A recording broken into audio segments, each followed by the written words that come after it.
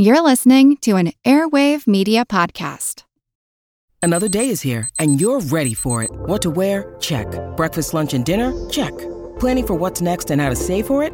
That's where Bank of America can help. For your financial to-dos, Bank of America has experts ready to help get you closer to your goals. Get started at one of our local financial centers or 24/7 in our mobile banking app. Find a location near you at bankofamerica.com/talktous. What would you like the power to do? Mobile banking requires downloading the app and is only available for select devices. Message and data rates may apply. Bank of America N.A., member FDIC. Oh, hey, this is Kate, and you're listening to the Fabulous Queens podcast. Katie and Nathan would like you to know that their show contains some strong language, so if you're not down with colorful swears, this might not be the show for you. Since you clearly like learning about women in history, check out my podcast, The Exploress, where we time travel back through history to find out what life was like for women of the past. Cheers, bitches! Hi, this is Katie. And this is Nathan. And you're listening to Queen's Podcast, the show about badass women in history.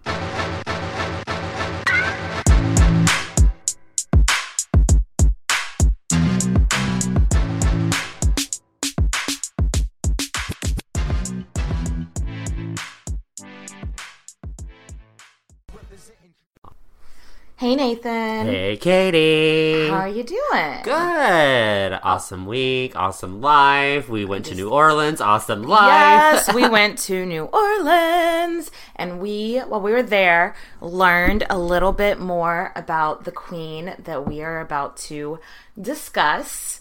Her name was Marie Laveau. She was the voodoo queen of New Orleans.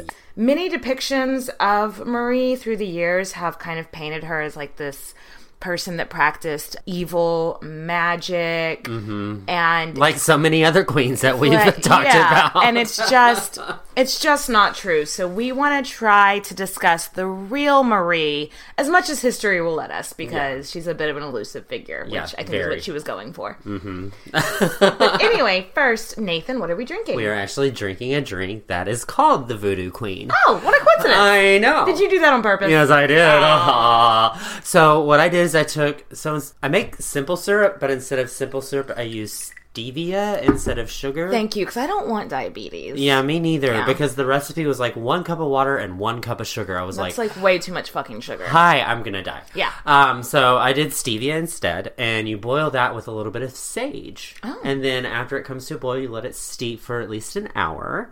And then you use a little bit of that. You use about 3/4 of a shot of that. And then you use a shot and a half of rum. Okay.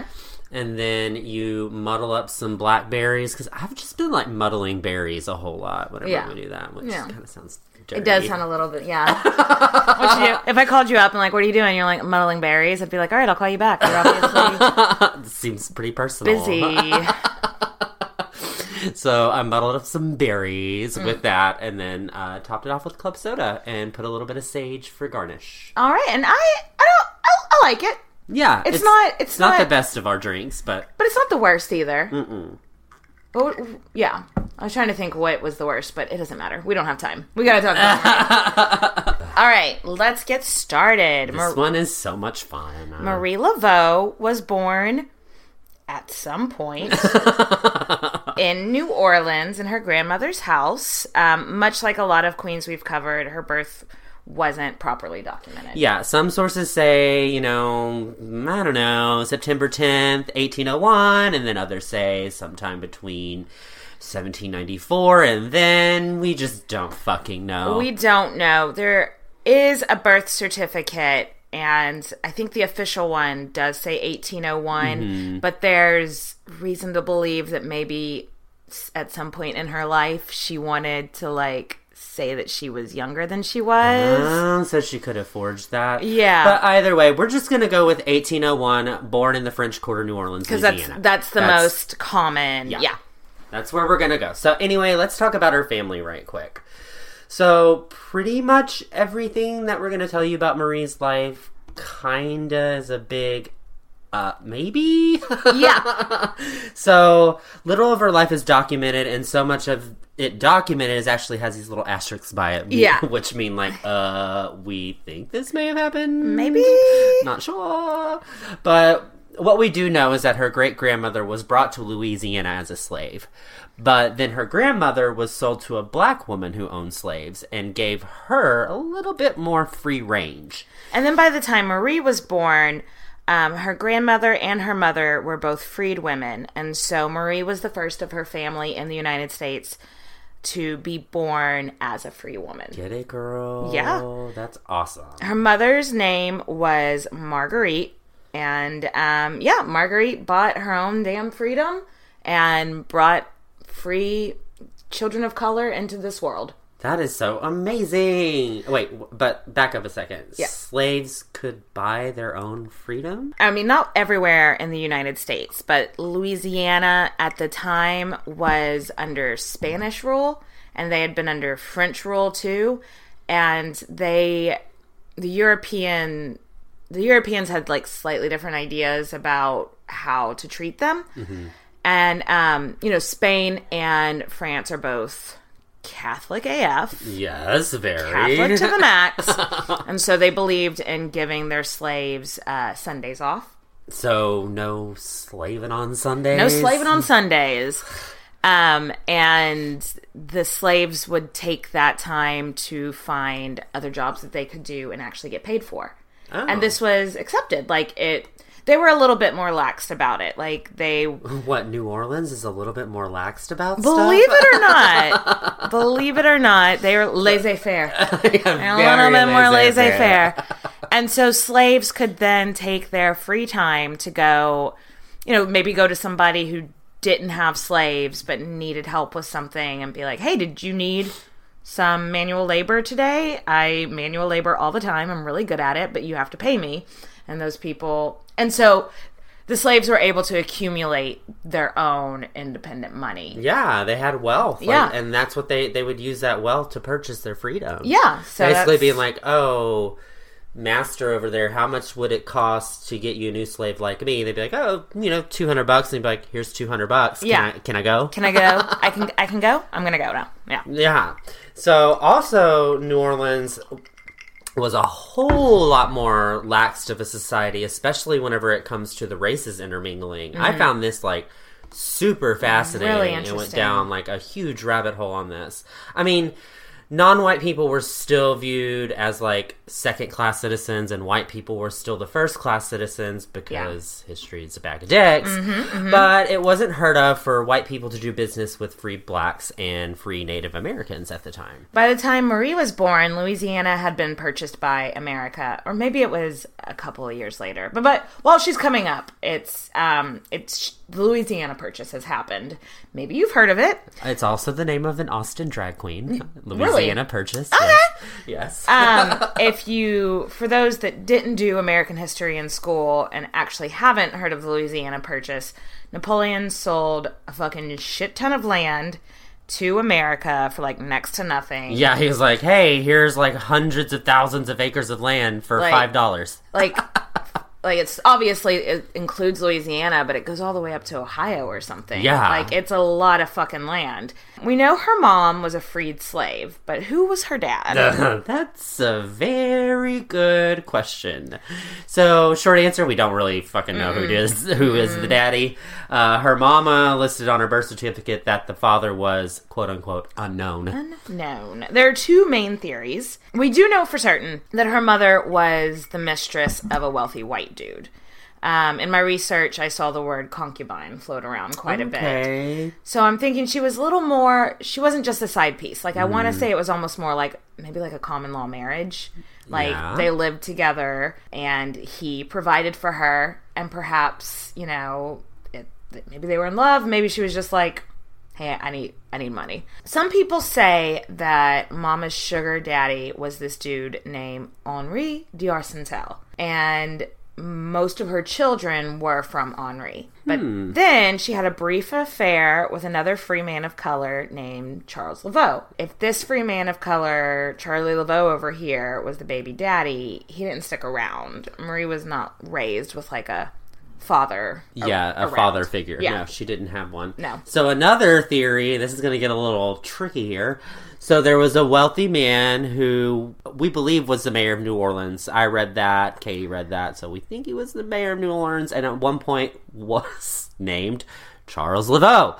A lot of people who were enslaved, when they bought their freedom, they would end up taking over the name of their previous slave owner, since they didn't really have their own last name. So it's really not that far-fetched. That there was, lots of Charles Laveaus running around. Yeah, because Charles is a pretty common name. So, but I thought it was funny that there's 2 Charles Laveaus. Yeah. Which Charles is it? Yeah.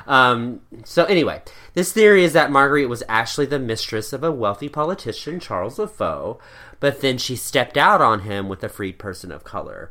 But that white Charles was like, hey girl, it's fine. We all fuck up. Your baby can take my last name. It'll give her, a good foot forward in life.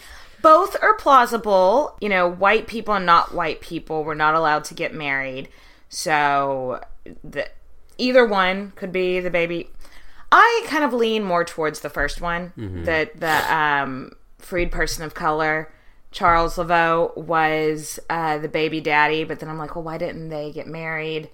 But maybe also because Mama didn't want to throw away her sugar daddy. Yeah, all that money that's coming in. Yeah. And also I did read somewhere that the Charles Laveau, that's the freed man of color, was actually engaged to a fairly wealthy family, engaged to a fairly wealthy woman, and he didn't want to mess that up either. He didn't want to mess that up either. So, so it's murky. Yeah, for sure. To say the least. Yeah. So, her upbringing, we honestly don't really know that much about.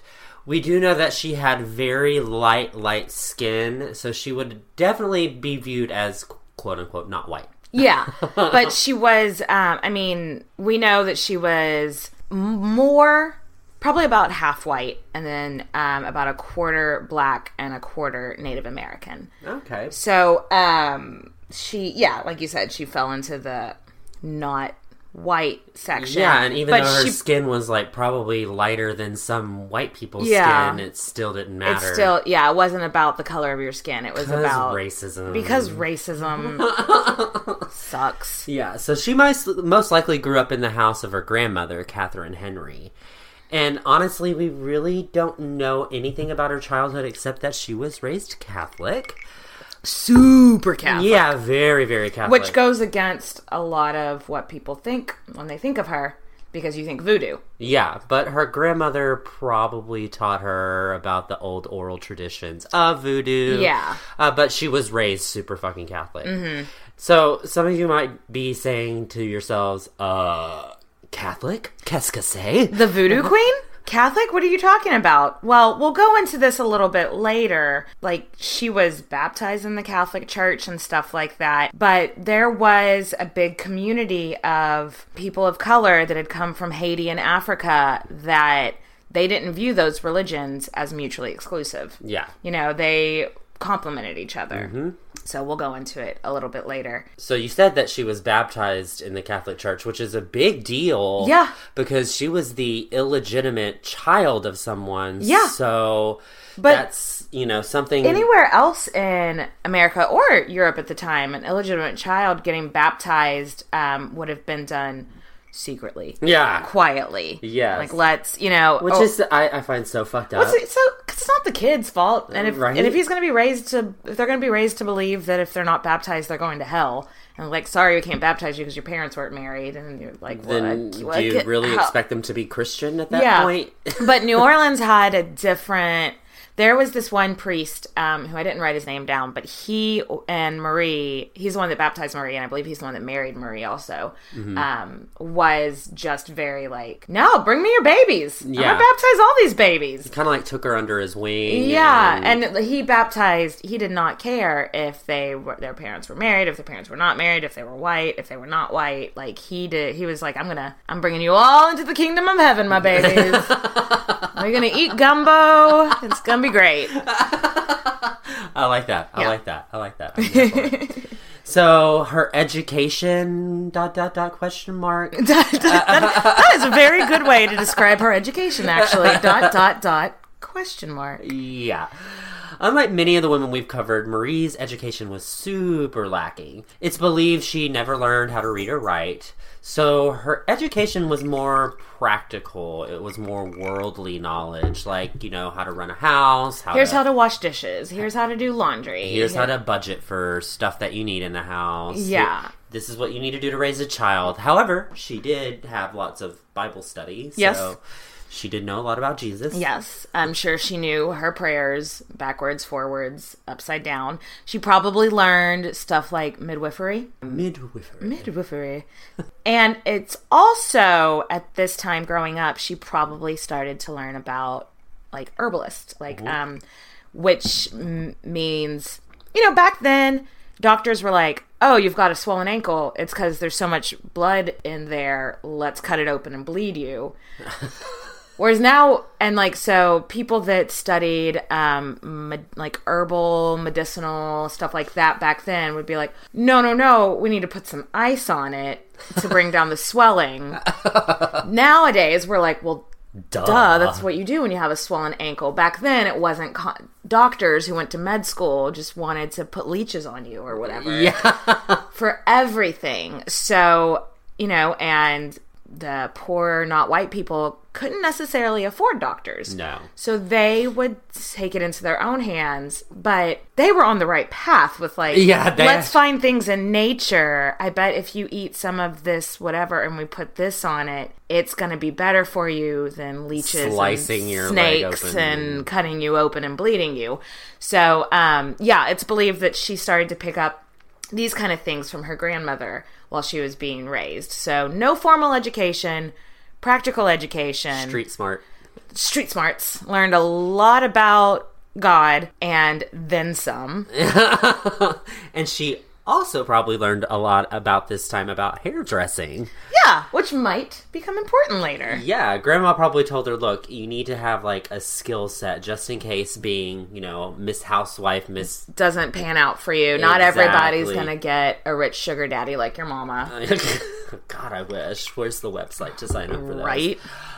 So what we talked about a little bit earlier is what did she look like? We're guessing with the light skin thing. Yeah. The famous portrait that you're thinking of is not her. That's either A, a portrait of her daughter, or B, just like completely artist rendering. Like artistic, like what do I imagine she looked like?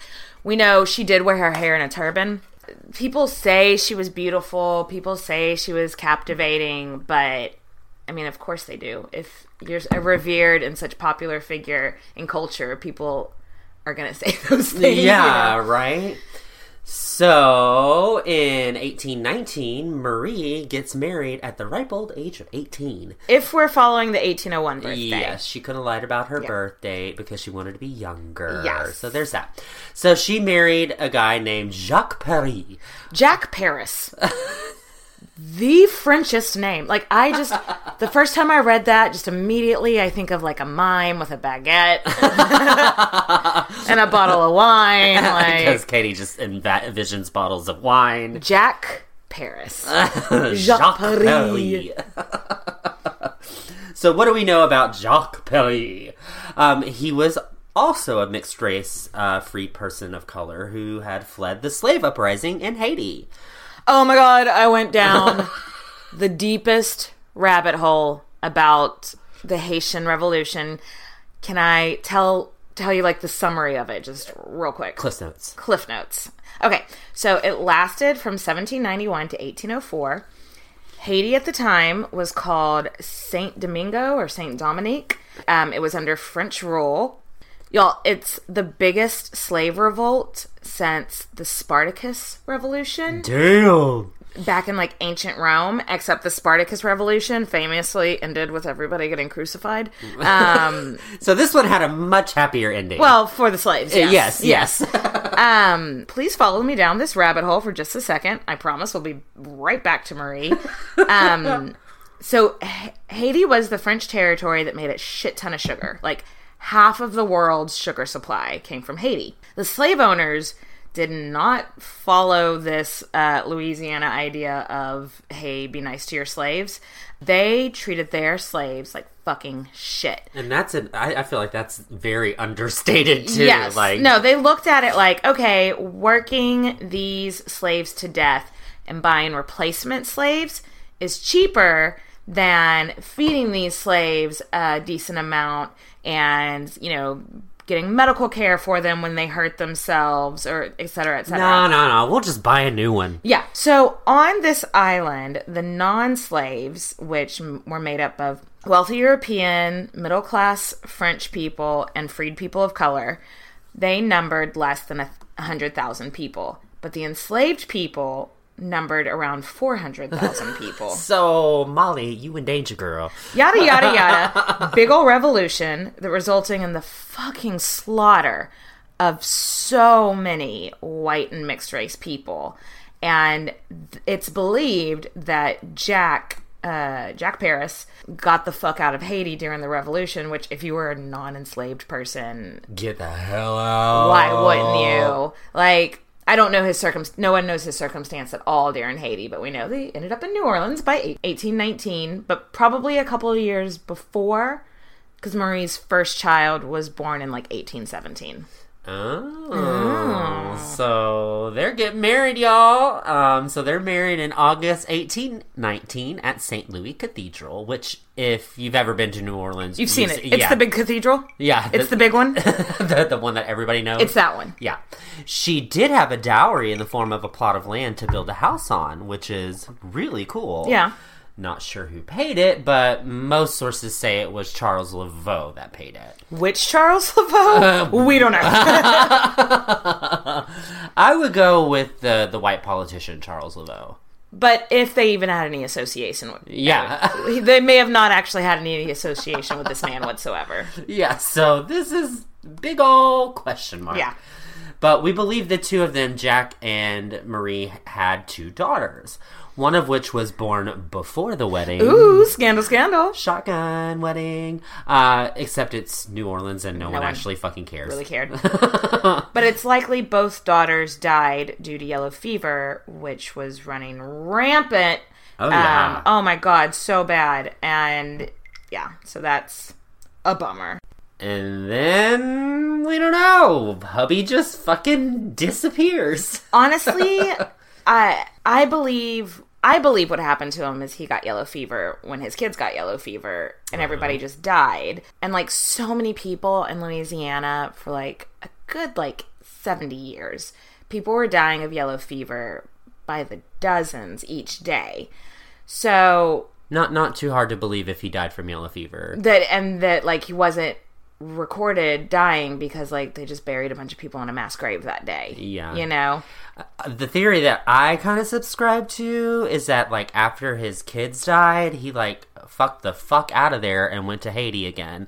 The reason I think so is because I feel after losing 2 of your children and then being I really don't have anything that's tying me here, and all of these people are dying of yellow fever and being sick, I should just leave. And I think that's what happened. But then there's this last theory of what happened, which is the one that probably stuck. Yeah, the one that, the first thing that really starts to build Marie's story of being, the black magic and etc., is that she just, voodooed him to death. that she killed Jack Paris. No, I don't believe that for a second. Me neither. I mean, there's no public record of death. So, I mean, theoretically, she could have killed him and buried the body in a mass grave and no one would have ever been the wiser.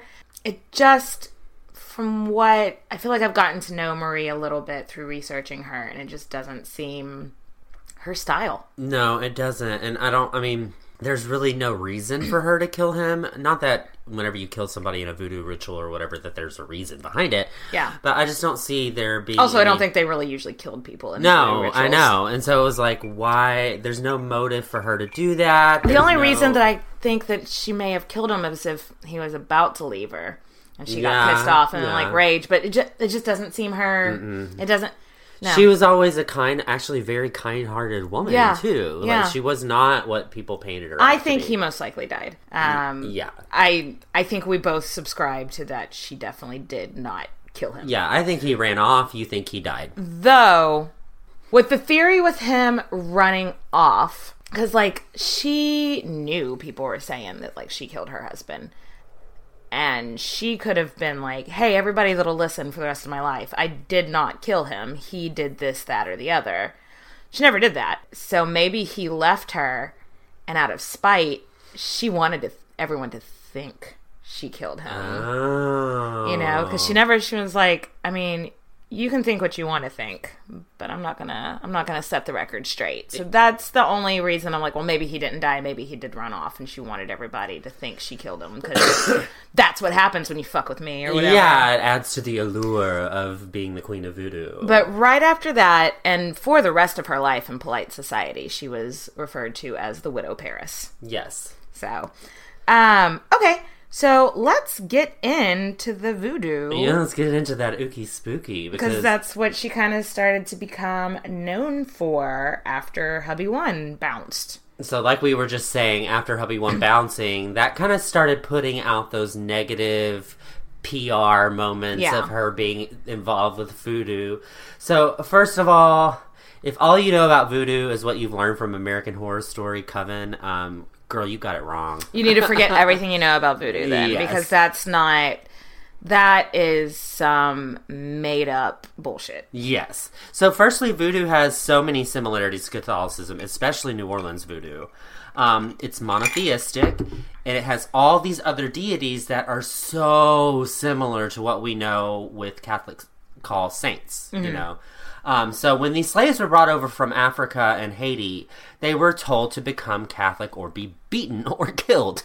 So they're like, okay, that's cool. Yeah, let's see. I think I can work with this. Yeah. And so now many of the saints and voodoo deities are acting like these same things. So these deities in voodoo they're like, well, there's a Catholic saint for that. So when we're praying to that Catholic saint, we can secretly be talking about this voodoo god over here. For instance, is it Legba? Papa Legba, that's St. Peter. Yeah, they're the exact same I mean, I'm sure there's some slight differences, but they're both the gatekeeper, right? Yes. Right, that's what St. Peter does, right? Yes. Like, he lets you in the keeps pearly gates or not? Of heaven. Yes. Yeah. And so they have very similar takes on religion.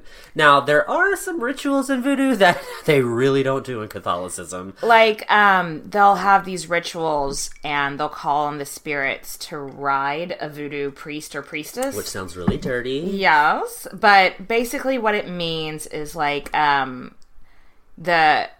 don't want to say possesses the person, but that's the best way to describe it. Like, the spirit possesses that person. So, like, let's say it's Papa Legba, we've already mentioned him, is riding a voodoo priestess.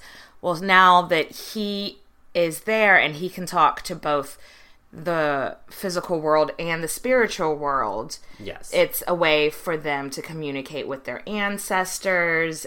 It's really interesting, and while a bunch of Christians might look at it and be like, no, that's devil work, that's weird, because they don't do that in Catholicism. I don't see how that's a whole lot different than evangelical Christian religions that speak in tongues. Okay, that's a fair assessment, because they have the Holy Spirit in them. Yeah. And so it's kind of a form of possession. I can see how you could say that. And it's not meant to be something evil. So, again, that's another thing that Westerners took and ran with their imaginations, being like, they have possessed by a spirit, and they're talking about death. But sometime after Jack's death, she started gaining a reputation. And I think that she basically called herself the Widow Paris because she could hear people whispering about how she killed her husband and how she practiced voodoo and he just randomly disappears. So I think she called herself this as a way to be like a middle finger to these people, being like, I hear what you're saying about me. I'm not going to acknowledge it. Yeah. But, bitch, I might.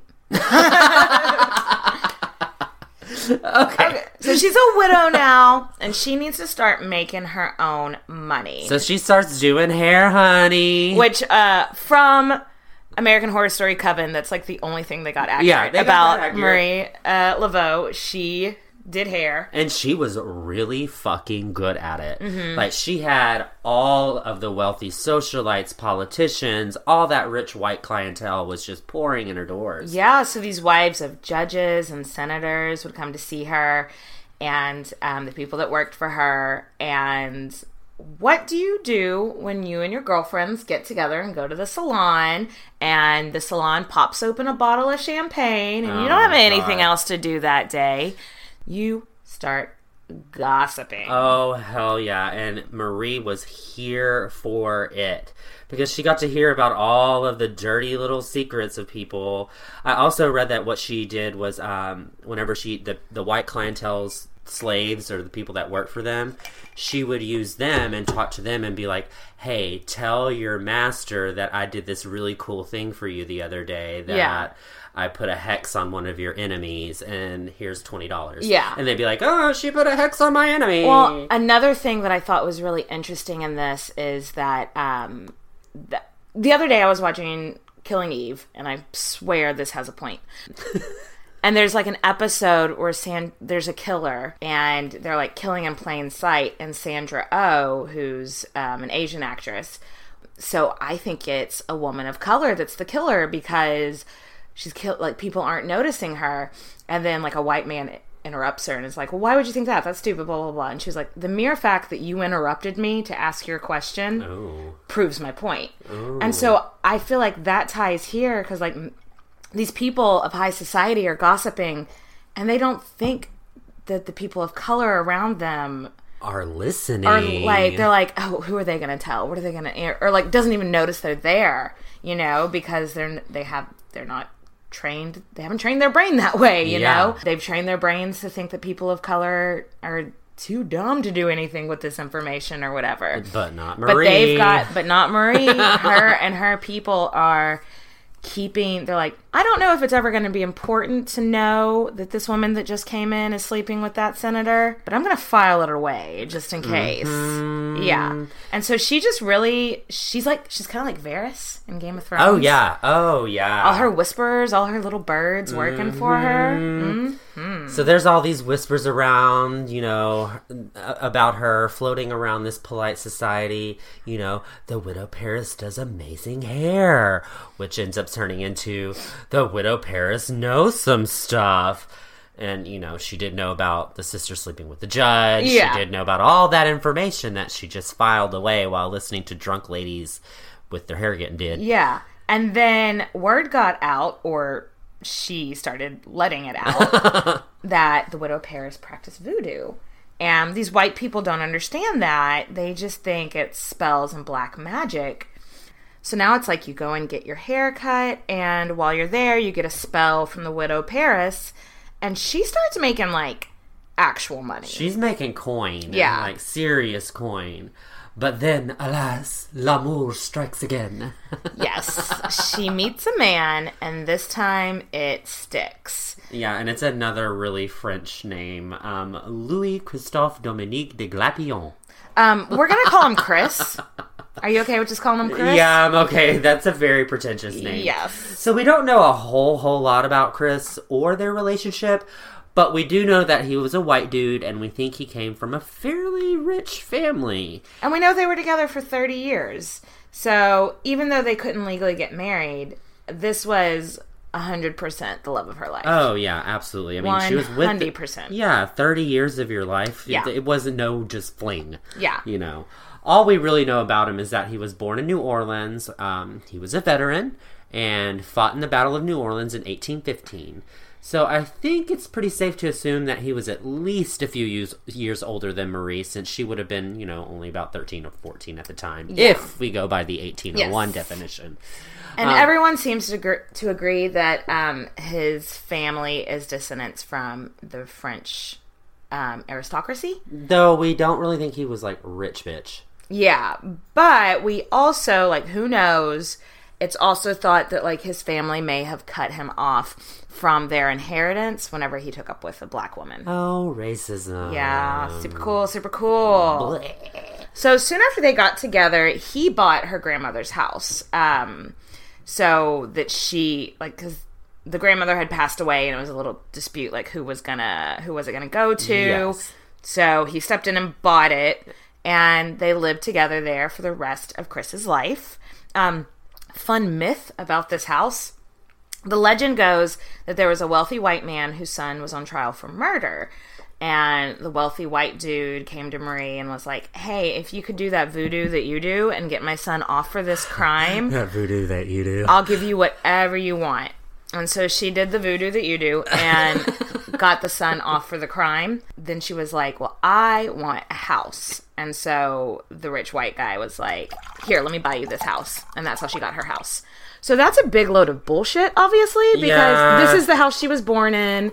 This is the house that she was raised in by her grandmother. No. And it almost kind of pisses me off a little bit. I know. Like, to implicate that a strong family of independent, free women couldn't have just possibly bought a house themselves. I know, right? That they had to have, like, work voodoo to get the house that they grew up in. Yeah. Like, that's a load of bullshit. It's a fun myth story. And again, I think Marie probably heard this story in her life and just was like... She wasn't mad at it. She was like, sure. If y'all want to give me all this power in these stories, sure. This is cool. But no, it was not the house that voodoo bought. It was the house that hard work, determination, and getting yourself free from slavery bought. Work it, bitch. Yes. But, I mean, this whole house myth goes to show you that she's building herself a reputation among these people. Totally. Because rich people were coming to her to ask for spiritual guidance,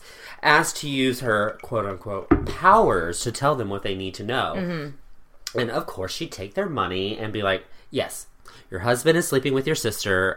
They were boating last weekend. The spirits have spoken. Give me your money. Yep, and that's pretty much exactly But really, she knew that her husband was sleeping with her sister because her sister was in the salon the other day Yeah. and was talking about how she slept with her sister's husband. Exactly. Yeah. So, around this time, she starts having babies on babies on babies on babies. All the babies. We don't really know the official count. It was anywhere from 7 to 15. 7 to 15. That's a big gap. I'm going to say the number was probably in reality closer to the 7 number. Yeah. But again, since their children were illegitimate, they weren't having, being documented in newspapers. There's no... And Marie couldn't read and write, so it's not like she kept diary or, like, wrote letters or anything. And it's also thought, with the higher number 15, well, maybe she had a few kids, and those kids had grandchildren that also lived in the house. That kind of just fell under the umbrella. Marie umbrella. Yeah. Under her umbrella. Ella. Some of this confusion also might come from that Marie named all her daughters Marie. Because just like all of our other queens, they are not creative with names. Well, it made me think of Marie Antoinette because she was, I think all of her sisters were Marie, and then they'd go by their middle name. Their middle name, yeah. Yeah, so I think it's just a Catholic Mother Mary. Yeah, makes sense. So sadly, however, pretty much all of her children but 2 died in childhood. This fucking yellow fever. It's no joke. No joke. Also, even though they were doing okay for themselves, they still, for what we consider sanitary now, is not what they considered sanitary then. So children with not fully formed immune systems were just susceptible. Yeah. So if she had had 7 children and only 2 of them survived childhood, while that was a higher death count. Yeah, mortality is what I was trying to go for. That was a higher mortality count than average back then. That wouldn't have been unheard of. Especially during that time. Yeah, absolutely. Totally. Because between 1817 and 1907, over 41,000 people died in New Orleans alone. Yeah. But due to the poor record keeping, we don't really know when the kids died, what happened, so nobody really cared. But her 2 children that did survive were both named Marie, because that's not confusing at all. Not at all. One was Marie Heloise, and the other was Marie Philomene. Yep.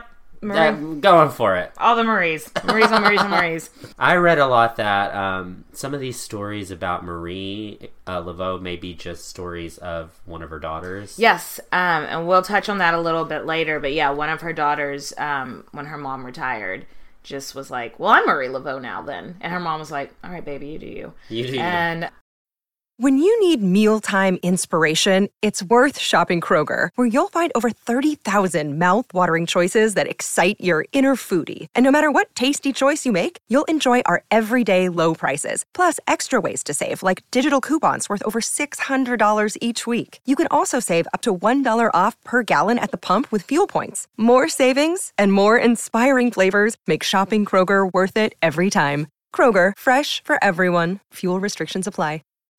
Hello everyone, Takuya here. And I'm Gabby. And we are the hosts of History of Everything, a podcast which you can probably guess by the name is, well, I mean, it's about everything. Do you want to know why people thought potatoes were evil and would give you syphilis? Are you curious about all the stories of the terrible and stupid ways that people have kicked the bucket over the years? Do you want to hear tales about all of the different badasses of history and the lives that they had brought to life? Well, if so, then look no further. History of Everything is just the right podcast for you. It's available on Spotify, Pandora, and anywhere else that you get your podcast from. Join us for some fun and just see how weird and wacky history can be. Her notoriety, Marie Laveau, is just like growing and growing and growing. She's holding voodoo ceremonies every week. And while plenty of people of color held these voodoo ceremonies all over New Orleans, Marie's were fucking famous. And it wasn't just people of color that would come to them like most of the other ones would.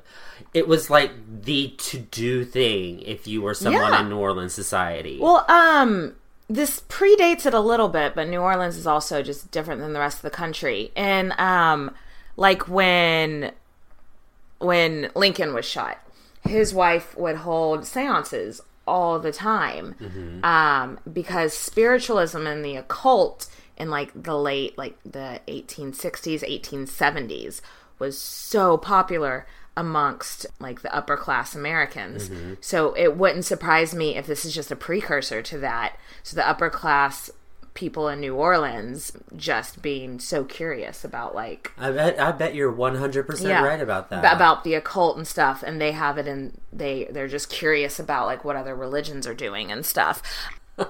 So the white people were... It was almost like a social thing. Like, you haven't been to one of Marie Laveau's voodoo ceremonies? Like... Because it was like a show in and of itself. Like, yeah. It's like, do you want to go to the theater, or do you want to go see to one of Marie Laveau's parties? That would be a difficult question if you asked me today. Yeah. I would probably be like Marie Laveau ceremonies, even though I'm a fan of the theater. So these rich white people were attending these voodoo ceremonies too. And on one hand, I'm like, cool. I think it's cool that Marie was like, probably taking these people's money while they were there. She's making money off of it. Because she's selling them spells or whatever. But I also think it's kind of cool that she was so accepting. Because I bet there were some white people that attended, or some non-white people that weren't raised with voodoo at all attending, that were just trying to understand the culture. Yeah. So I think it's cool that she never turned anybody away. Yeah, and it was really cool. Yeah. So let's talk about this culture. Let's talk about these voodoo ceremonies. Yeah. Because voodoo was brought over from Africa and Haiti by the slaves, specifically West Africa. The interesting thing about voodoo is that there's no formal book. Yeah, like with Christianity, there's the Bible. With Judaism, there's the Torah. With Islam, there's the Quran. Yeah. These people couldn't read and write. Yeah, and this is those books set as like a specific set of guidelines on how to act, how to be. This is how you achieve religion. These are the stories we believe. These are the people, the saints that we believe in.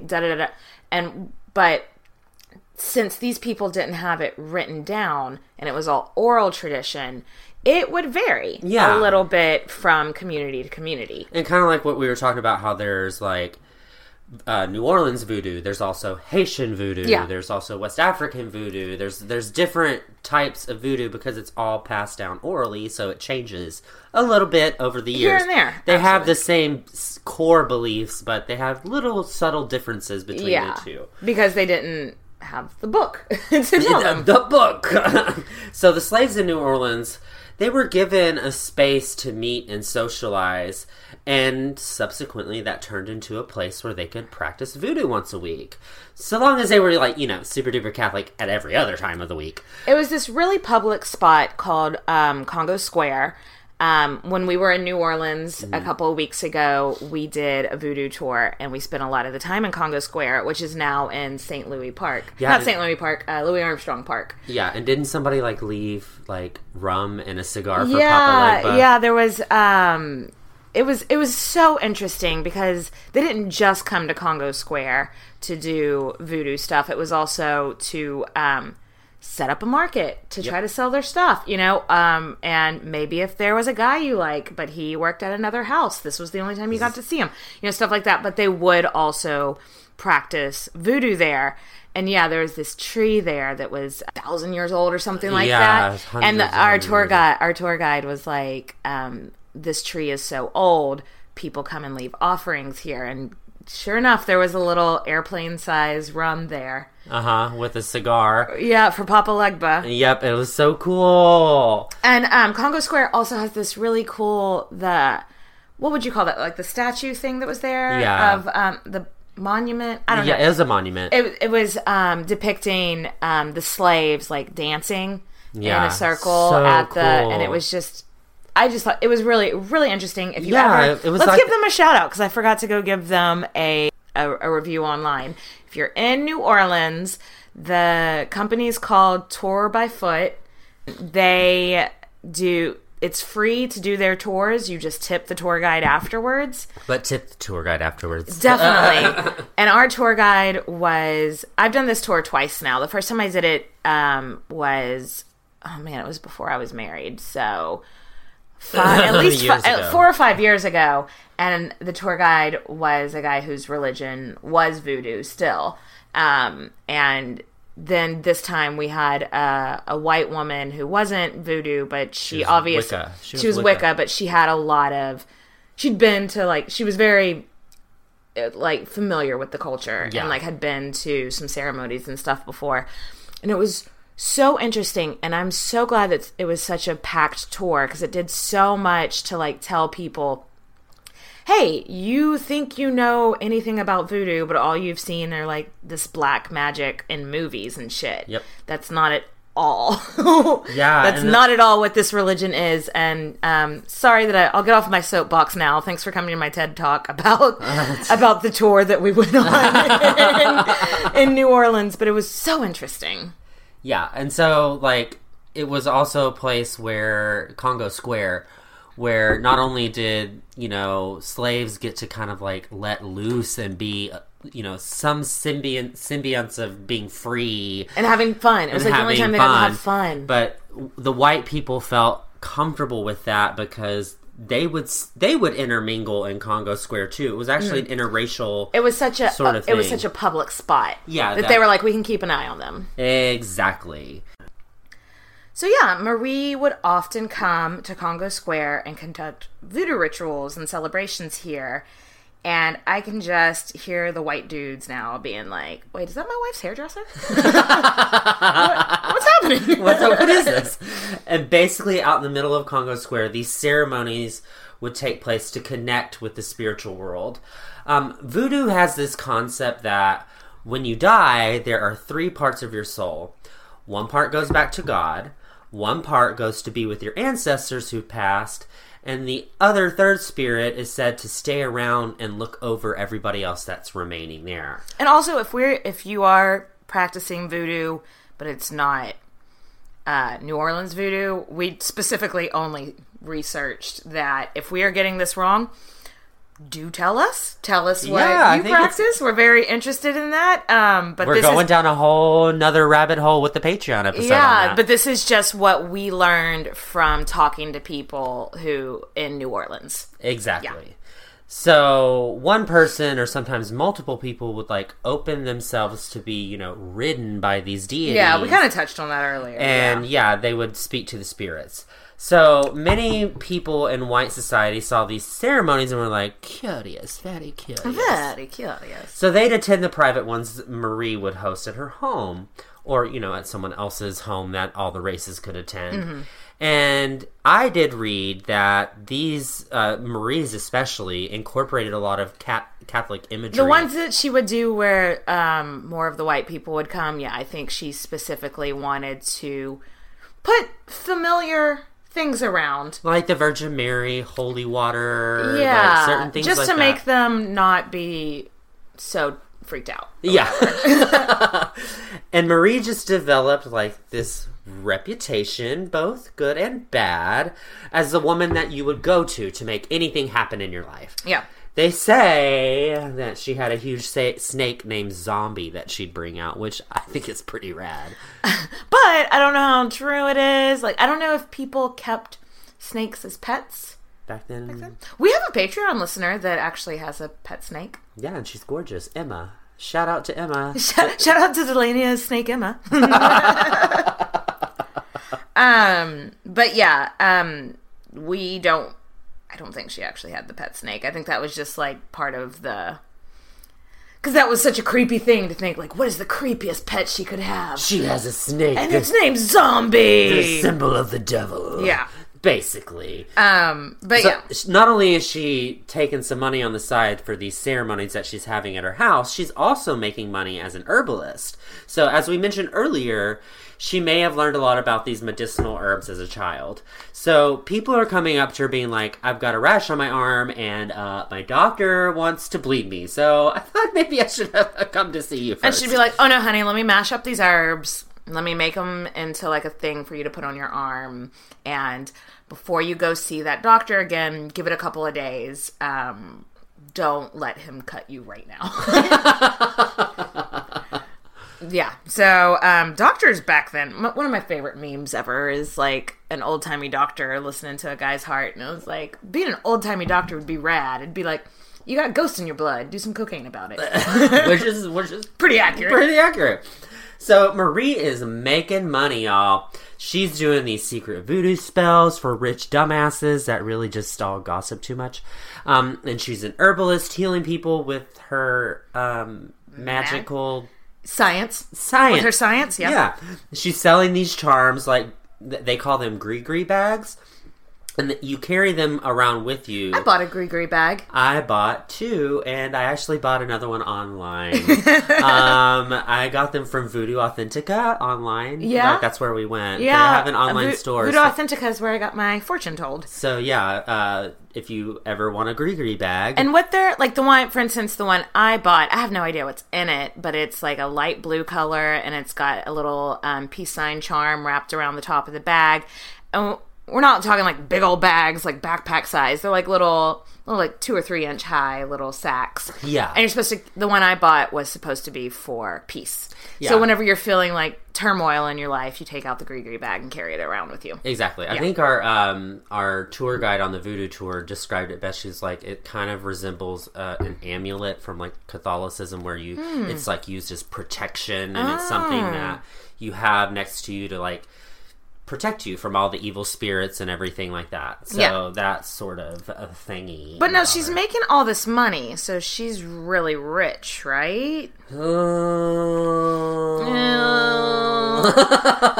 don't think either her or Chris were particularly good with money. Yeah, and from Marie's standpoint at least, I think the reason she wasn't good with money is that she just had such a big charitable heart. Yeah. She gave to people that were homeless or people that were struggling, or what I thought was cool is she was there for the wrongfully convicted. She had such a soft spot in her heart for people in prison that either were wrongly convicted, A, or B, like people that maybe were there for convictions that were real, but had like not wanted to rehabilitate, but the system wasn't built that way at that time. Yeah, it still isn't built that way. Yeah. But back then they weren't pretending it was. No, exactly. So she would spend money to try to help these people get a second chance, or if there was no second chance for them, live the most comfortable life they could that was left in prison. Yeah, and unfortunately some people are assholes and they take advantage of people like who are charitable, and they take their money and run with it. Yeah, maybe some of these people should have stayed in jail. Yeah. She also had a huge spot in her heart for orphans and homeless people. So she would let, like, if she had a space for someone to sleep in that wasn't being taken and there was a child sleeping on the streets, honey baby, why don't you come back to my place? Yeah. I got a bed for you. I got a spot for you. I got, and I think you're right. I think people did take advantage of that. I think not as much as would have if she didn't have this reputation as a scary voodoo queen. Yeah, no, you're right. I think if she had a good reputation of being this charitable woman, they probably would have taken more advantage of her. Yeah. But the fact that she's this voodoo queen, some people are like, I don't know if I really I'm not want gonna fuck with her. because she might fucking kill me. But don't get it twisted. She was not a Harriet Tubman of her time or anything. No. She was very much of the time that she was born into. Marie herself owned slaves. Yes. That was not very uncommon for a freed person to own slaves. Because that was just what society did. Yeah. Now, she didn't own a plantation, so she didn't have, like, dozens of slaves. She probably had, like, maybe 2 or 3 in the house at a time. It wasn't like she had that I many. want to say, I can't remember the exact number. I want to say that I read that in her lifetime she had a total of 15 slaves. So she'd have like 2 or 3 here for 10 years, 2 or 3 here for 10 years, I mean, it doesn't make it right. No. It doesn't make it good because one slave is one too many. One thing that I heard that really surprised me, because she does seem to have this soft spot for children, is, well, maybe 15 wouldn't be considered a child back then, but she, there was a child that was born into her house, like, as a slave, and at 15, she sold this girl. Like, sold her. Oh, wow. I don't know the details. Like, I don't know, like, maybe she just sold her to the people next door, maybe she checked it, but it just seemed so out of character based on everything else. But so that just goes to show you it was such a different time back then. Yeah, it was. That us in our modern days cannot, like, when I first learned that there were black people that owned slaves, I was like, boo? Like, what? Yeah, so it was just a completely different time. Yeah, that was just normal to them. So, like we mentioned earlier, she was super interested in mixing the races and intermingling, but she was also a product of her time.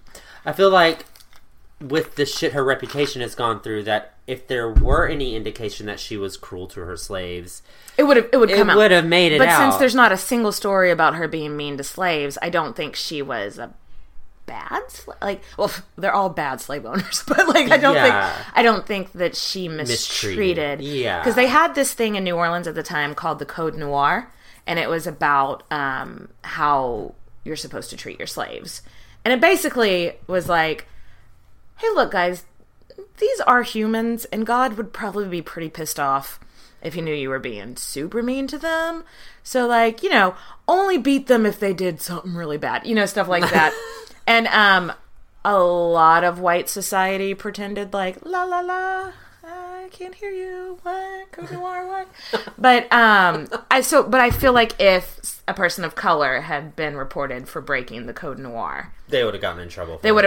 And there's no. So anyway, she had slaves. She was probably pretty good to them, as good as you can be to somebody that you own. Let's move on. So, after about 30 years together, sadly, her hubby, well, her live-in husband, I guess you would say. I mean, he's not her husband. But common law marriage. I want to call him domestic. I want to call him her husband, because he would have been if he could have been. Yeah, if it was allowed. And, someone can, might not be your husband on paper, but is your husband in your heart. Yeah. I feel like he was her husband in her heart. Yeah, exactly. They were together for 30 fucking years. Yeah. We don't really know what he died of, but I mean, Marie is probably around 54 if we're subscribing to the 1801 birth. So he's probably in his 60s. Yeah, so maybe he just kind of... It's the 1800s. He just died of being old. Yeah. Just... Or yellow fever. or a paper cut. Like, we don't know. Exactly. We also don't know how she took it, but I'm going to imagine not great. Yeah, 30 years of being with somebody. Obviously, this is like you are losing the love of your life. Yeah. This was the love of her life. And she has seen so much death in her life. Probably like 7 kids, maybe more. Mm-hmm. Maybe her first husband. I'm sure at this point grief wasn't new to her. Mm-hmm. But Jesus Christ, he's been your confidant. He's been your husband for 30 years. I know. And again, we really don't know much about their relationship, but to be together, I have this image of them being in this very supportive, loving relationship. I have to assume that he must have been very supportive, because not all white men of that time would have been like, yep, my wife's the voodoo queen, so I think he was probably like, you get him, baby. Like, exactly. Like, I think he must have been you go, Glen Coco. Yes. So that sucks. That's very sad. And it's said, and I don't know, because again, so much of the stories about her life are lore, and so maybe somebody's just being overly romantic here, but it's said after he died, she got, her health, took a nosedive, and she never completely recovered. And I believe grief can do that to you. Oh, yeah, it can. It can negatively impact your health. She lived for decades longer, but they say that after he died, she was just never the same. She was just never the same, yeah. Okay, that makes sense. Yeah. But remember how I said they may have been bad with money? Well, here's the receipts. Chris was in debt. Whoa. And I don't know what of. I have to imagine it must have been because there's no, I feel like if he had been a big gambler or a big, taking women out on dates or anything like that, we would have heard about that. Mm-hmm. So it must have just been, they were bad at managing the money. Maybe he was just as generous as she was. Yeah, maybe he was giving money to people too. But yeah, so he died and she woke up in debt. Yeah. And Chris's family obviously refuses to help her out because racism. Part 3. This is the 3rd time we've mentioned racism. Bag of dicks, bag of dicks. History is a bag of dicks. So Marie nearly lost her grandmother's house, but luckily a friend of Chris's was like, "Look, I'll buy the house and you can just fucking live there." Yeah.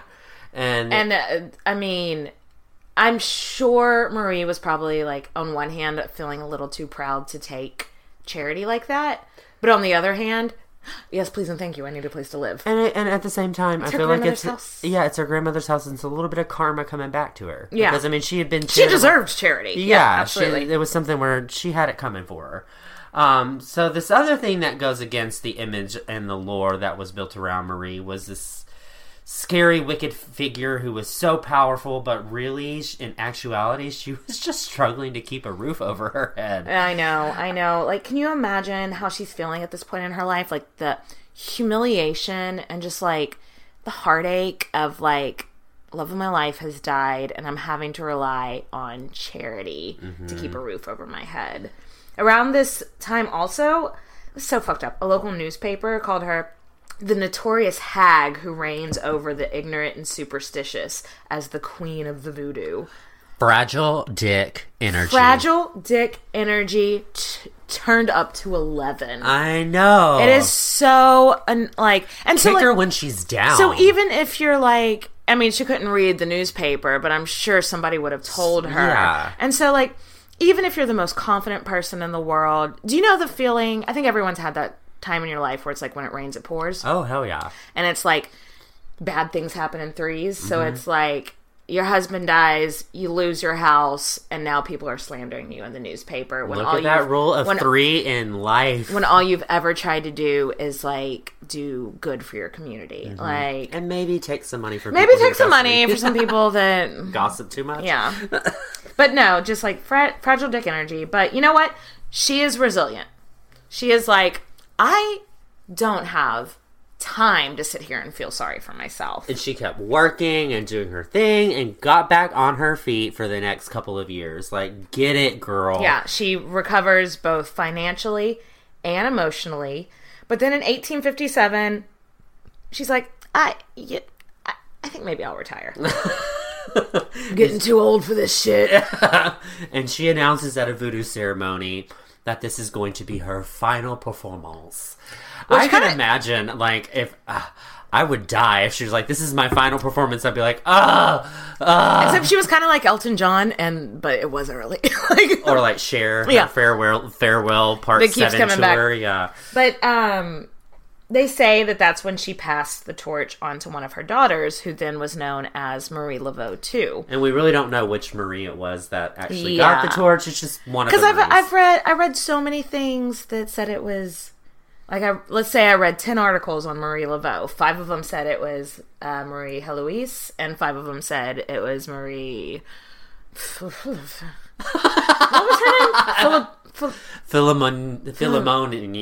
Marie P. And so it's not known, but it is said that whichever daughter took over for her is the one that looked exactly like her.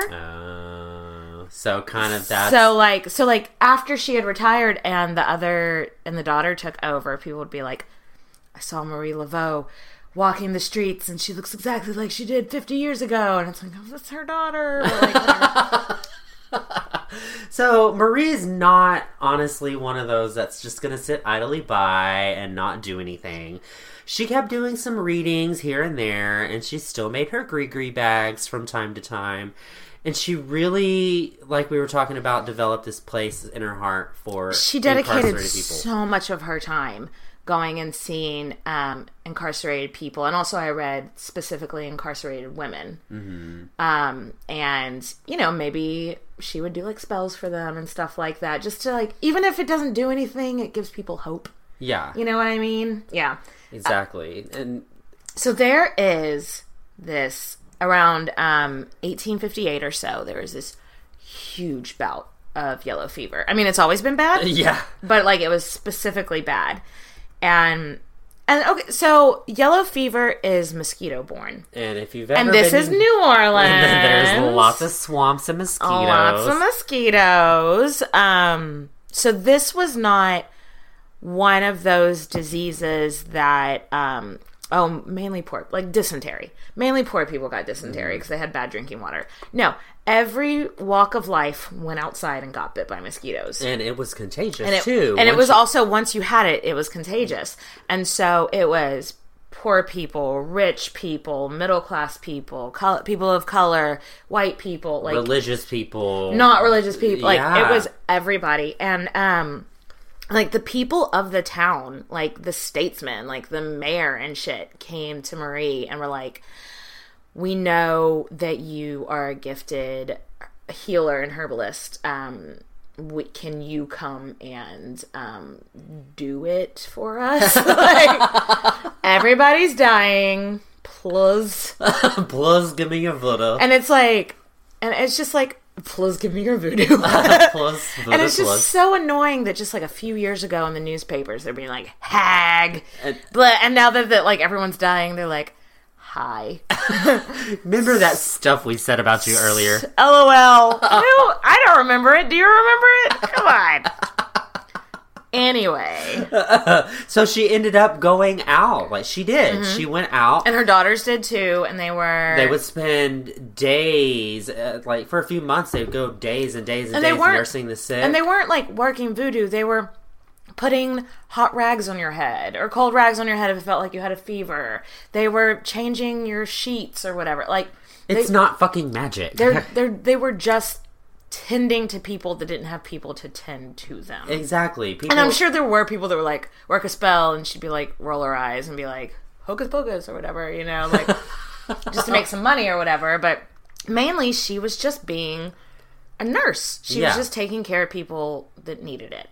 And I mean, for the people that talk shit on her, it's just like, but look what, she was so famous for being like such a big heart that her community came to her and was like, help us out. And she could have been like, I'm retired. And fuck you for saying all those bad things about me. And instead she was just like, without even a thought, she was like, no, I'm out there in the fields. I'm helping people who have a contagious disease. Like, and so that was another thing. Since she and her daughters never caught it, they were like, oh, black magic, voodoo, whatever. Yeah. But the thing is, when you grow up around a contagious disease, because yellow fever predates Marie in New Orleans. When you grow up with a contagious disease all around you all the time, and you have never died from it, your body has built up immunities. This is before vaccinations were mainstream, but still, your body that's basically what a vaccination is, you know? Your body has built up a little bit of immunity to it. It has a low dosage of that virus in it, so and it's so built up immunity. It wasn't, I mean, it's lucky, because you could still catch it and you could still die, especially since she was an elderly person at this point, but she'd probably been around it her whole life that she had a strong immune system against it wasn't magic that she wasn't dying. It's just this was not her first time nursing sick people. Exactly. Well, she had children that probably died from it. Yeah, so she probably built the immunity at that time. Maybe even like passing on the immunity through booby milk to her kids. Maybe. But I just think that's something that when people talk about Marie Laveau, you don't think of this person who just was so selfless. Exactly. Yeah. Nobody thinks of that. Yeah. Marie spent the rest of her life like providing care and helping people in her community, and she pretty much lays low. Her daughter, like we said, took on Marie Laveau II. She probably wasn't as nice as her. Marie Laveau II heard the nasty rumors and went, "Oh, I'll show you, evil voodoo queen." Yeah. And leaned into it hard. So that's probably where all the bad reputation came. I don't think all of it, but it didn't help. Yeah, exactly. She was pissed that everyone talked about her mama so badly for so long, and she was like, I'll show you. Yeah. I'll show you, well, evil. I mean, if you saw your mom being such a good person to everybody and they all treat her like shit, you'd be like, okay, it's time. But again, this is all lore. We don't know for sure. There's not enough information on her daughter for us to like research what she was actually like, but yeah. So Marie ended up passing away in 1881 at the age of 80, which, I mean, there's some voodoo there if you're 80 years old back in that day. She died in the home she was born in. She had her daughters and her grandchildren with her. Her funeral was, like, people couldn't all fit into the St. Louis Cathedral. That's so awesome. I know. So awesome. By probably a lot of people that she helped, too. Yeah. You know? It was a social event. Yeah, there were people of all colors, all religions, all races. It was a strictly Catholic ceremony, though. Yeah. There was no mention, even in her obituary, there was no mention of voodoo, which I think she would have been fine with. Yeah. I think she probably expected that, you know? Yeah. And I bet there was also a voodoo celebration held quietly somewhere else for her life. Yeah, probably so. The local New Orleans paper gave her a whole page for her obituary. And it sang her praises. It called her beautiful. It called her community organizer. Like, it was none of that shit that anyone had ever said to her. Because, you know, most obituaries now and then are like 2 sentences. This was like a whole page write-up. That is amazing. Yeah. Like, it's almost a biography. She had an obituary in the New York Times. Not too shabby. Not too shabby for the descendant. Like, her grandmother had been a slave. Her mom bought her freedom. And then she, like, in New York, they're talking about this woman of color that died in Louisiana. That's fucking amazing. It's fucking amazing, yeah. And she was buried in her family tomb at the St. Louis Cemetery. Which I have been to. Now, if you want to go... Too many people go to those cemeteries and graffiti. Which is so fucked up. Well, I don't think... Some of it's graffiti because it's fucked up, but some of it is people trying to... like.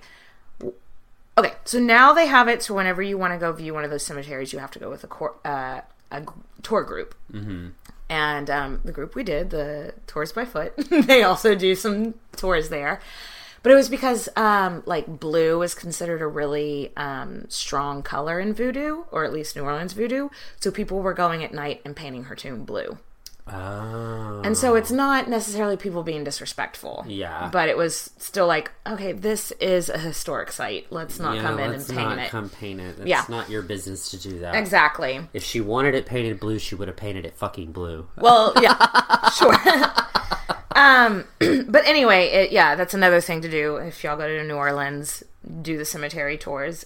So let's talk about her legacy because, whoo, it's a doozy. Oh, it's a doozy. Where to begin? Well, first of all, like, right after she died, people would whisper that they'd seen her recently. Like, I seen her walking the streets of New Orleans. Oh, my God. That's probably her daughter, but okay. And the world literally let their imaginations just run wild with her legacy. Mm-hmm. These tales... Again, have you seen American Horror Story? Yeah, right? The only thing they got right is that she was a hairdresser. There is no way she looked anything like Angela Bassett. Though, God, I wish I looked like Angela Bassett. Angela Bassett. God, does that woman age? No, she's she's voodoo. Maybe she is. It's voodoo magic. Or it could be her daughter. It could be Angela Bassett's daughter. But no, Marie didn't look anything like that. She also wasn't... Oh, God, there's just... so many things in pop culture paint her. Yeah, like the tales about how she would use voodoo dolls to hurt people. But they don't talk about all the people that she desperately tried to save their lives. Exactly. You know? All the negative shit that they talked about her was just fucking garbage. Absolutely. In reality, she was just a very spiritual woman who understood that different walks of lives can coincide if you give them a reason to come together. And maybe you make a dime off of some people while you're doing it. Yeah, the ones that gossip too much. Fuck them. And so, cheers to fucking Marie, the voodoo queen of New Orleans. Love you, girl. Yes. So, thanks for listening. If there's something you want to hear, just hit us up. You can email us at queenshistorypodcast@gmail.com. Find us on Twitter. We're at queens_podcast. Thanks, guys, for listening. Cheers. Bye, girl. Clink, clink. Mwah. Okay. Test. Test my testicles. Test your testicles.